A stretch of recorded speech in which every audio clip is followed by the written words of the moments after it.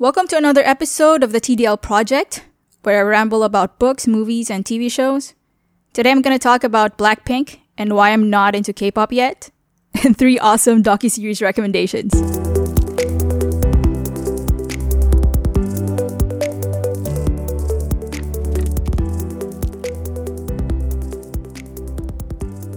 It's Thursday once again, and to be honest, I wasn't exactly sure that I'm gonna be able to put up an episode for this day because it has been a really busy week, especially these past few days.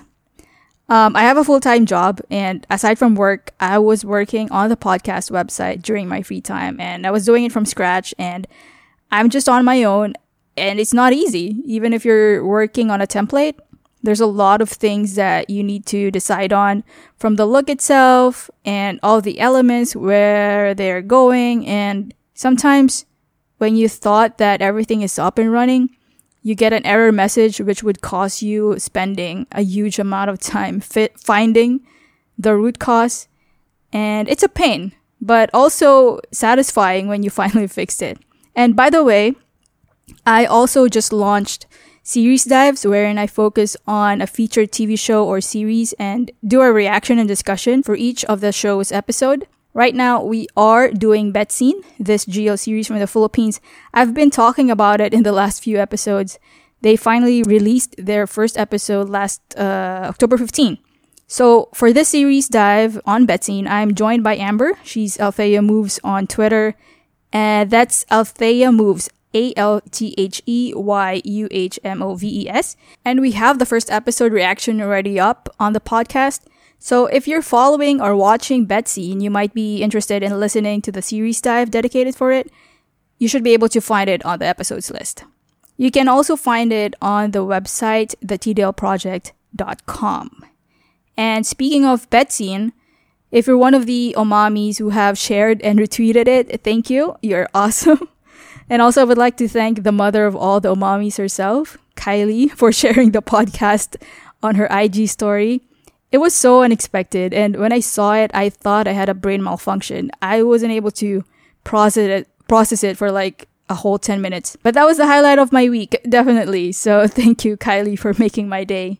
Also, by the way, I finally went and checked out the Dubai Expo. It has 200 participating countries, so it's a massive, massive area.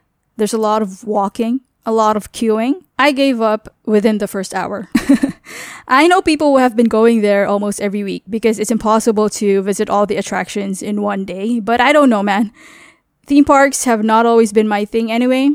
And I also think we made the wrong decision to go on a weekend because, my goodness, there were a lot of people. And we weren't able to check out the attractions we specifically wanted because you just run out of time because of the long queues. So if you're in Dubai this October to March, that's one must-go-to destination. But don't go on a holiday or on a weekend so you avoid the crowd. All right? So, okay, let's talk about other stuff. Upon the recommendation of my friend, I finally saw Blackpink's Light Up the Sky. This is a 2020 documentary film about the Korean girl group Blackpink, where we follow the 4 members, Jisoo, Jennie, Rosé. That's how you say it, right? Rosé, Lisa. This is directed by Caroline Suh. It's on Netflix, and it's the group's first documentary and the platform's first K-pop original content. There's really nothing spectacular about it, nothing that would make it stand out over your recent regular pop celebrity docus out there. But of course, if you're a fan, this is everything because you get to follow their background as individuals and as a band, and we get to see the behind the scenes and the details to their rise to fame. It was released 2 weeks after the release of their studio album, I think. And this covers the 4 years since their debut in 2016 with the behind the scenes from their training days, some personal interviews, and their day-to-day life. And it culminated with their 2019 Coachella performance. And after watching this, you get a better understanding and appreciation for them and K-pop in general. They touched on the challenges and the pressures of being, in a way, engineered by the K-pop system for a very young age, or from a very young age. But they didn't really go deep into it, didn't give you deeper insights, kind of just glossed over it. But I get why they did that, because at the end of the day, this documentary is about the group and you want to focus on that. You know, this whole thing about K-pop groups being manufactured and commercialized is well known, and there's already a lot of documentaries out there that talk about this issue. So if you're interested in that, you can go to YouTube and I'm sure you'll find something there. It's interesting. It's a polarizing topic because yes, through the system, trainees are subjected to too much pressure to the point that a lot of times it's not healthy anymore. And a lot of them don't even get to debut even after years and years of training. And if you look at it, it's truly the survival of the fittest. But then again, you do get the results. I mean, that grueling system gave birth to multi-million worth pop groups like Blackpink. And I mean, just look at BTS. So in a way, it actually works, right? And I think this is the very reason why a lot of aspiring talents are still very much willing to go through the process, because of the prospect of getting this massive returns and possible success, not just locally, but also on a global level. So going back to Light Up the Sky, I think it also made me realize why I'm not into K-pop yet. Don't get me wrong, I think they're so cool and they're also pretty to look at, not just the girl groups, but also the boy groups. I just think it's a conscious effort on my end because I know that if I do get into that bandwagon, it would be very hard for me to get out, especially given the virality of it. I mean, a lot of my friends are already into it. I know that there's this potential that it's gonna suck me in. And I have a lot of things that I need to focus on at the moment. My priority right now is to read the books on my TBR. This has been my worst year yet, and I need to focus and get to it. And watching K-dramas take time, man. I was interested in watching Reply 1984, but I saw that it was about 1.5 hours long per episode. Even without K-pop or K-dramas, I'm already lagging behind other stuff. So what more, right? I'm gonna make sure that in the future I'll make time for it, and when I'm ready for it, I'm gonna let it consume me. You know what I mean? Because I know I'm missing a lot when it comes to K-dramas and K-pop. I think Lisa is the most energetic and talented out of the four. Jennie is, I think, the most shy. And this is just based on the docu, okay? Rosé is the most emotional. And Jisoo is the most endearing one. So I think my favorite is Jisoo out of the four. Again, Light Up the Sky is on Netflix if you want to watch it. If you're a Blackpink fan, I'm sure you've already done it. So, also on Netflix, I want to share with you some really good docuseries that I've seen recently. The first one, I want to include it because just for the main reason that I could not get it out of my head even days after watching it. It's called House of Secrets. It's a 2021 docuseries on Netflix. It's created by Lina Yadav and Anubhav Chopra. So in 2018, 11 members of the same family in India were found dead. And this 3-part series explores the various angles surrounding this tragic incident and then investigation for us to know what actually happened to this family. Were they murdered?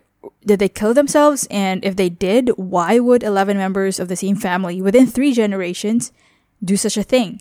And from what I've gathered, this has been a national sensation in India, and getting to the truth of it was the main reason why the creators made the documentary. And it actually gave you a resolution and an answer, but it was so bizarre that it causes you to ask more questions by the end of the series.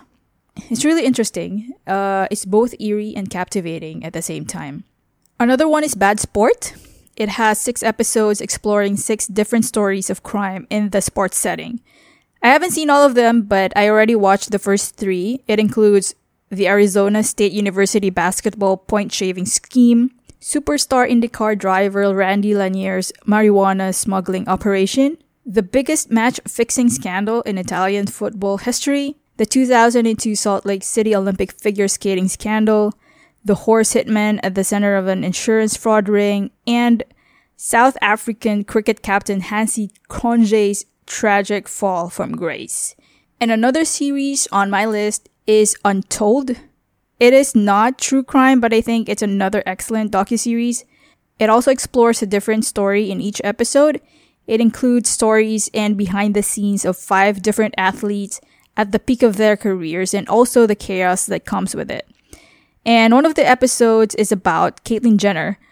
Of course, we all know who Caitlyn Jenner is, but I think this is the first time that I've seen a documentary about her. And to be honest, I have developed a newfound admiration for her just from knowing and getting a better understanding of what she went through, her struggles, and what she's like as a human being. And it also explored the time when she was still a decathlon athlete. And no matter what your opinion about her is, you just have to admire her dedication and commitment to excellence. It was so intense, and you just have to give her respect for that. Aside from the Caitlyn Jenner episode, you also have the Ron Artest one, and that incident he was involved in that was dubbed as the most infamous brawl in NBA history. It also has Christy Martin, arguably one of the most prominent female boxer in US history. Another one is AJ Galante, the president and general manager of the Danbury Trashers hockey team, who was 17 years old at the time and found himself in the middle of a federal racketeering investigation. And last but definitely not the least, it also has Mardy Fish, the former US #1 tennis player who walked away at the height of his career due to mental health. So if you're in the mood for it, these are 3 excellent docuseries if you're looking for something to binge watch. They're all on Netflix. I also do follow tennis, by the way. My favorite is Roger Federer out of the big 3. Rafael Nadal, he's okay. I like him too. But I don't really care about Djokovic. I don't like him for some reason. For me, Roger will be the GOAT forever. And I don't really care if Djokovic gets past him in terms of all-time record. They're all tied up now at 20 Grand Slams each. For me, I would always have the opinion that Roger is better than Djokovic in so many ways. Oh my god, this rivalry reminds me, I know this is gonna date me, but this rivalry reminds me of the Agassi versus Sampras rivalry before. I would always watch that. I was a big Agassi fan, and I remember being so happy every time that he beats Sampras. Oh, and another one that I was really a big fan of was Goran Ivanisevic, who was a Croatian player, and it was really funny because I think all he wanted was to win a Wimbledon championship, because right after he won it, and he was young at that time, right after he retired. And he was really interesting because during that year that he won, he was the only man to win the singles title at the Wimbledon as a wild card. So he got into the finals. In 2001, he was ranked 125th. And he actually won the whole thing. And right after that, he retired. Okay, so enough with my tennis rambling. I think we've reached the end of another episode of the TDL Project. Feel free to follow the Twitter handle and connect with me at the TDL Project. All the episodes are also published on the website, thetdlproject.com. And again, if you're watching Bet Scene, check out our reaction and discussion on the episodes list and watch out for the succeeding ones, because if all things go according to plan, we will be reacting to all of the show's episode and it will be up every Monday.